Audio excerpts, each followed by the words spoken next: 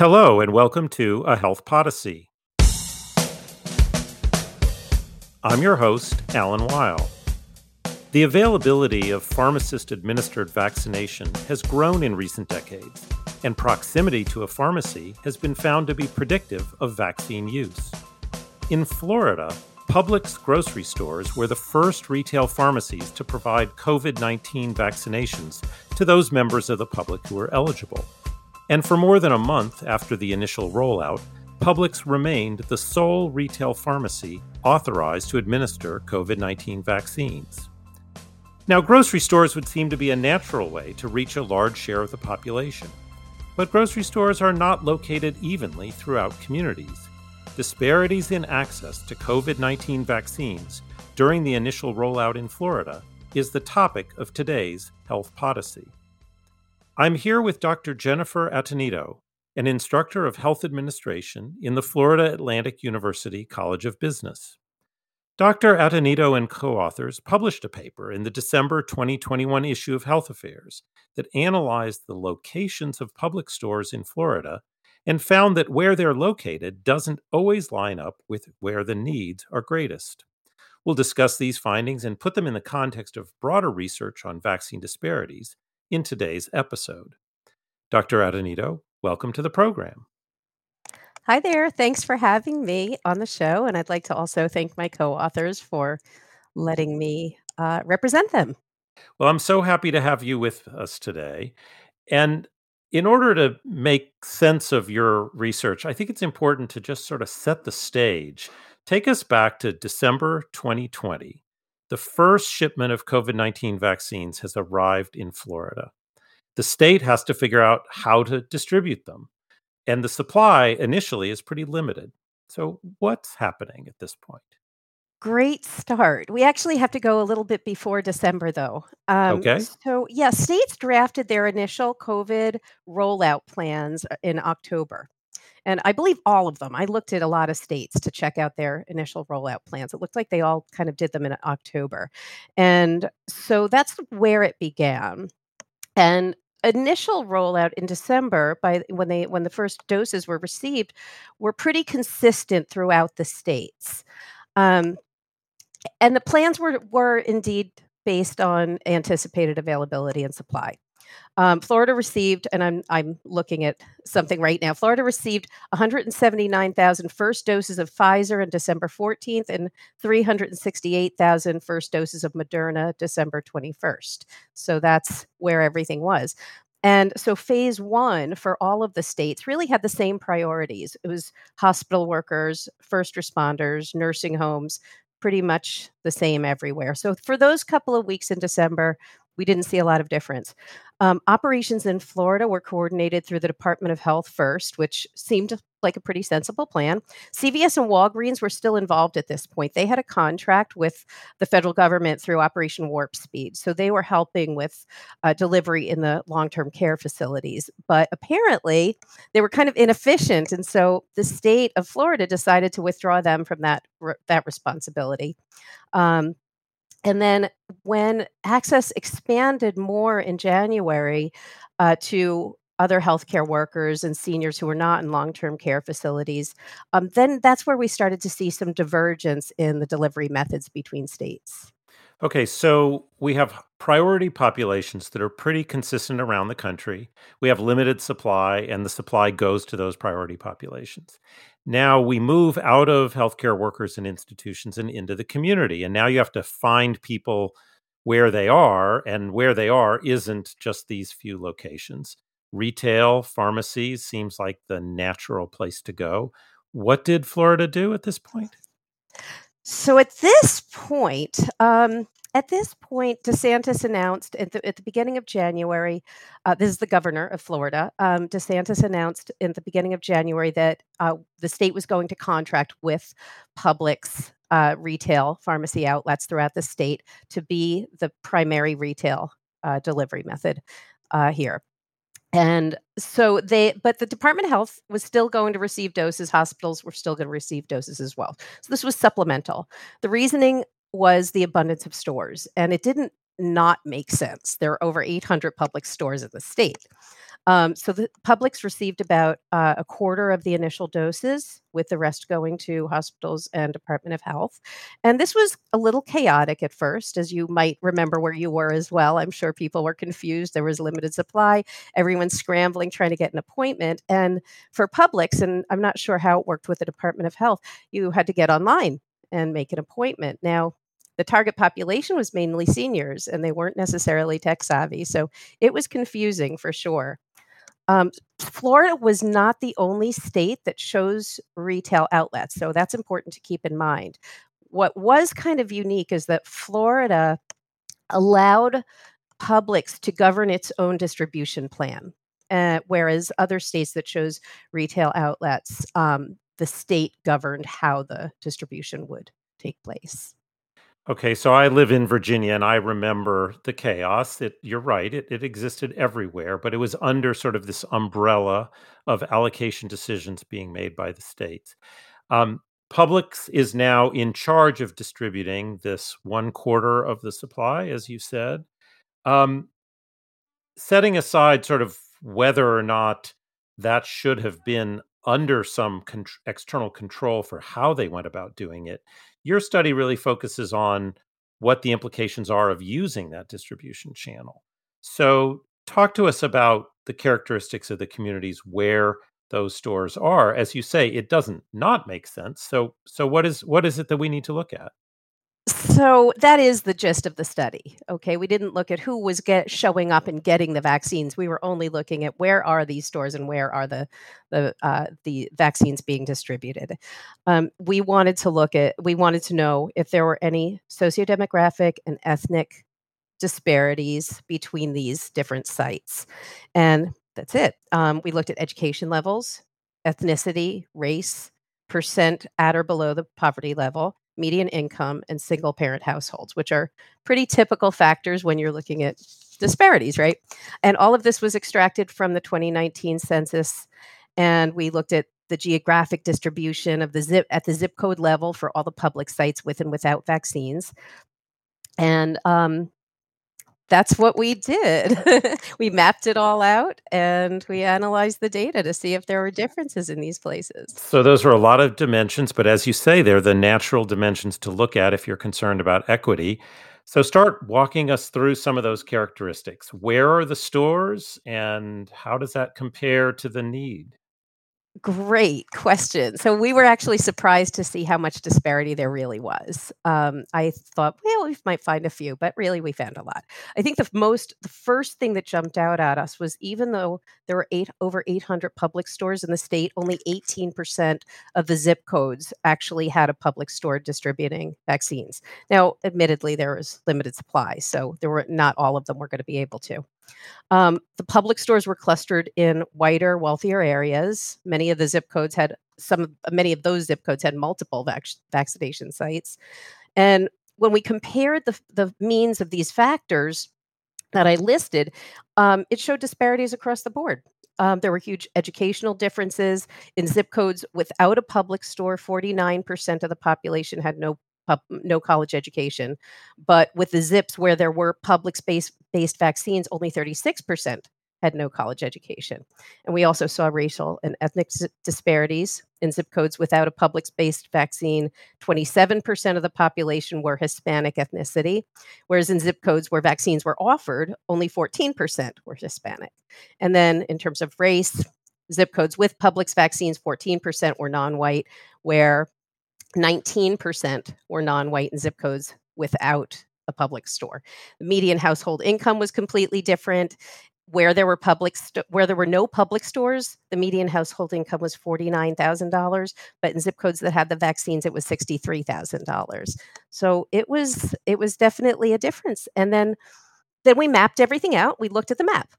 So we saw clusterings in the areas where we expected, and now all of our team are Florida based, so we kind of knew where to look. We know our state pretty well, and we saw what we expected to see. There were hot spots where we had a lot of distribution in the southwest region, like around Naples, if you know Florida at all, along the southeast region, from Fort Lauderdale through Palm Beach County, the east side of Palm Beach County along the Treasure Coast, some spots in the Panhandle, and then cold spots in the rural areas and inner city Miami. So these are the outcomes that I guess we expected, but we were surprised how much. When we're looking at equity, we're not just looking at supply, we're looking at demand and need. And as you noted at the outset, with limited supply, there were targeted populations. We're talking about the early stages where there isn't enough to go around. A lot has been written about inequitable distribution. What do we know about the alignment of the characteristics you described with the characteristics of the population we were trying to reach early on in the pandemic? Great question. So I guess you're asking, did Florida hit its target in a sense, right? So keeping in mind, this is only for January 2021, and we're just looking at the distribution sites. The state did manage to meet the target of providing vaccine outlets in locations where there were high proportions of older people. And so that was a top priority. That's a good thing.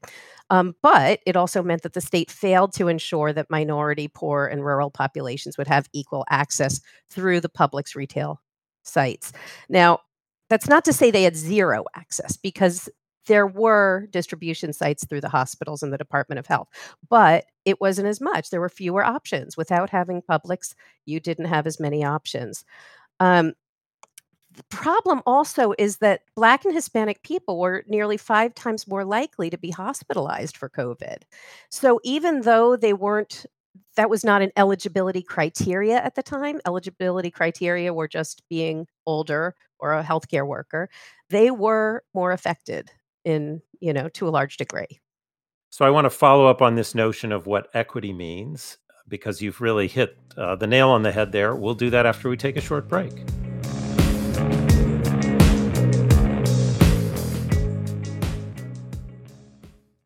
Hi, I'm Leslie Erdelak. And I'm Vabren Watts. Hey, Leslie, the Health Affairs Podcast Network is really growing. I know, Vabe, our new podcast, Health Affairs This Week, places listeners at the center of health policy's proverbial water cooler. Each week, our trusted editors discuss this week's most pressing health policy news, all in 15 minutes or less. So subscribe on Apple Podcasts, Spotify, Stitcher, or wherever you listen and join the fun. And we're back. I'm speaking with Dr. Jennifer Attonito about a paper describing the role of Publix grocery stores in distributing COVID vaccines in the early stages of the pandemic in Florida. Before the break, we were right on this really key issue, which is that the target population, broadly defined in the early stages, was age-based. It was elders. But there were huge disparities in the burden of COVID-19 that were by race, ethnicity, and perhaps other dimensions as well. So when we ask the question, did we reach an older population? You can answer that yes, but still leave out of that answer the question of whether you are addressing the disparities. So let's go a little bit deeper in that. Can you line up the disparities in the burden of COVID-19 that you mentioned right before the break with what you found in the paper about the availability of vaccines through the Publix grocery stores and how they're distributed relative to how the burden was distributed? I think what's important is that decisions had to be made quickly at this time. And so it was the right decision to say that the target should be the older people. They were definitely being affected in a very bad way at the time. And to make things like income and race and ethnicity and eligibility factor wouldn't have made sense, of course. The problem is that even though Florida did manage to hit the target for meeting the needs of the older population, that's specifically the whiter, richer older population, not necessarily the older population in these areas that were so affected. Now, you note that in February, additional distribution channels open up. So first of all, I'm curious, is that just a matter of supply, or is it a matter of understanding the limitations of the Publix distribution channel? Did it address the barriers that you identified in your paper? Well, that's, I think, two questions. First of all, I think it was a matter of supply. Having more of them just gave an opportunity to make it more available in many places. So sure, things began to change in the months that followed. Rollout was phased, and so they had to hit the greatest need first. And supply grew incrementally, and more vaccine sites were added, and other retailers were added. CVS was added in regions that didn't previously have access to the public's vaccines. So, with these increasing supplies, there were definitely more opportunities for people to get vaccinated. And I'm sure you recall wherever you are, it didn't happen all at once. So, even in February, even in March, we were still waiting. And during that time, we continued to see COVID cases grow. And in Florida, we had our biggest spike in August, just when we thought, oh, we have it all covered, we're doing great. And then all of a sudden, we had more cases than ever. This said, even though we had much greater access to the vaccines, disparities were continuing. So I just looked at a study actually that took place in April that showed that continued low vaccination rates were happening among Hispanic and Black populations in Florida compared to whites. So this is April, it's 4 months later, and yes, the disparities were continuing. Now, early on, you mentioned that different states took different approaches. I wonder if taking an approach that sort of didn't, at the front end, look at these kinds of potential inequities in distribution is unique to Florida, or if you think other states were looking at this saying, wow, we really need to figure out a distribution mechanism that head on addresses the greater burden of this disease on uh, certain populations. I think that's a really important question. So I mentioned that decisions had to be made quickly, but distribution plans were drafted in October. So thought had already been given to this. And in the distribution plans that I looked at for different states, each one comprised some kind of advisory group or task force that helped to guide this distribution plan. And I noticed that Florida's was mostly comprised of Department of Health, healthcare organizations, and state representatives. Um, and Texas was similar to that. But if you look at places like New York and California, not surprisingly, they had more advocacy groups involved. They had representatives of marginalized populations, homeless people, different minority groups. California even had the ACLU involved in their plan. So, yeah, I think that who was involved in kind of pushing that agenda forward probably had some impact on how the decisions were made. So, if you were to start over, and I think we all have to acknowledge, as you said, decisions had to be made quickly. And there was a lot we didn't know then. There's still a lot we don't know, but there was a whole lot we didn't know then. But we did know historically about uh, inequitable access to vaccines. Um, so, had you been in that room building the plan, what would you have suggested Florida do differently? I love that you asked this question. I was just thinking about this last night, and I was thinking about there was a song from Hamilton, "The Room Where It Happened," and I was thinking how much I would have wanted to be in the room where it happened. Um, I probably would have had input from representatives from a variety of populations, only because it's not that it's not known. We do know the disparities exist, but these advocacy groups will push for the needs of who they represent. And if those needs had been more at the center, what, from a policy perspective, do you think could have been done differently? As you say, you looked at the plans of other states. You looked at states where those voices were heard. What at the end of the decision making process? What implication do you think that would have had? I think it might have, well, it's hard to say, I think it might have, led to utilizing multiple outlets instead of only Publix. I think that we could have looked at, other retail outlets, other non-retail outlets, just to make sure that we're really hitting the pockets that were unmet. And is your sense that once the additional channels opened up, I know you said you looked at recent study that said there are still disparities. Um, of course, disparities can arise from multiple origins, and equitable availability in terms of geography is only one dimension of equity. Um, do you have a sense of whether things have gotten better, or is the whole premise here of availability not the right metric? I'm not entirely sure. I'm not sure it is the right metric because now we do have really broad access, right? But we're still seeing lower uptake in rural areas, in Black areas, poorer areas, and so I don't know if access is the only thing we should be looking at. I think there are a lot of factors involved in this, and I don't know how to answer. I don't know how to solve the problem, right? I think you're in good company. There are a lot of people trying to find their way. I would say that one thing that has been a factor is Florida didn't expand Medicaid, and states that didn't expand Medicaid are seeing lower uptake. So that could be, one of those dimensions that could be driving uptake. So before we close, I want to ask a totally different question. You're in a college of business.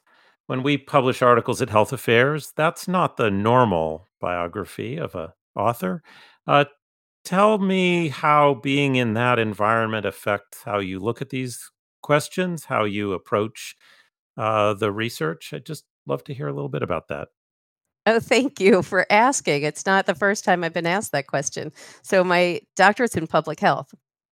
And my research is in public health, obviously.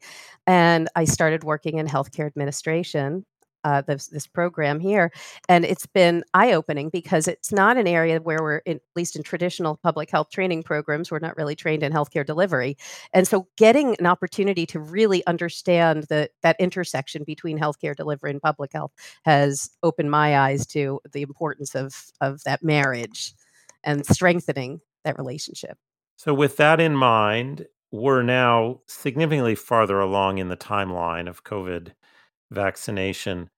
What's next in terms of research interests that will add to our understanding of this topic? I think in general, it's the responsibility of public health researchers. We're not really here to give the good news. It's not what we do. We give the bad news. We hold up mirrors and show ugly things. But we're a couple of years into the pandemic, and we really have to look back on the decisions that were made and examine and evaluate scientifically whether they were the right decisions or not. Because personally, and I think that most epidemiologists would say the same thing, there will be more pandemics. And so in order to be better prepared, I think that that's one thing that we have to really consider is how were decisions made and were they the right ones. In between pandemics, we still have to deal with our disparity problems. And Florida it's not a unique case, but it is an extreme case. And this is just one of many studies, I think, that holds up that mirror and shows some of the problems. And we just have to keep digging and trying to find better solutions for it, because I don't think what we're doing is not enough. Well, Dr. Attonito, thank you so much for the paper and the scholarship and for the conversation that really does elucidate the complexity of trying in very short order to distribute to a priority population in a world where pre-existing inequities make sort of what seem, as you said, not unreasonable ideas, maybe a little bit more complex. So I really appreciate the insight you've provided, and thanks for being my guest here on A Health Podyssey. Thank you for having me. I enjoyed my time. Thanks for listening. If you enjoyed today's episode, I hope you'll tell a friend about A Health Podyssey. Health Podyssey is produced by Health Affairs, the leading journal for health policy research. The team behind the show includes Patty Sweet, Jeff Byers, Julia Vivolo, Sarah Kolk, and Sue Ducat. Like the show? Subscribe to A Health Podyssey on Apple Podcast, Spotify, Stitcher, Google, or wherever you listen to your favorite podcasts. Thanks for listening, and have a great morning, day, or evening.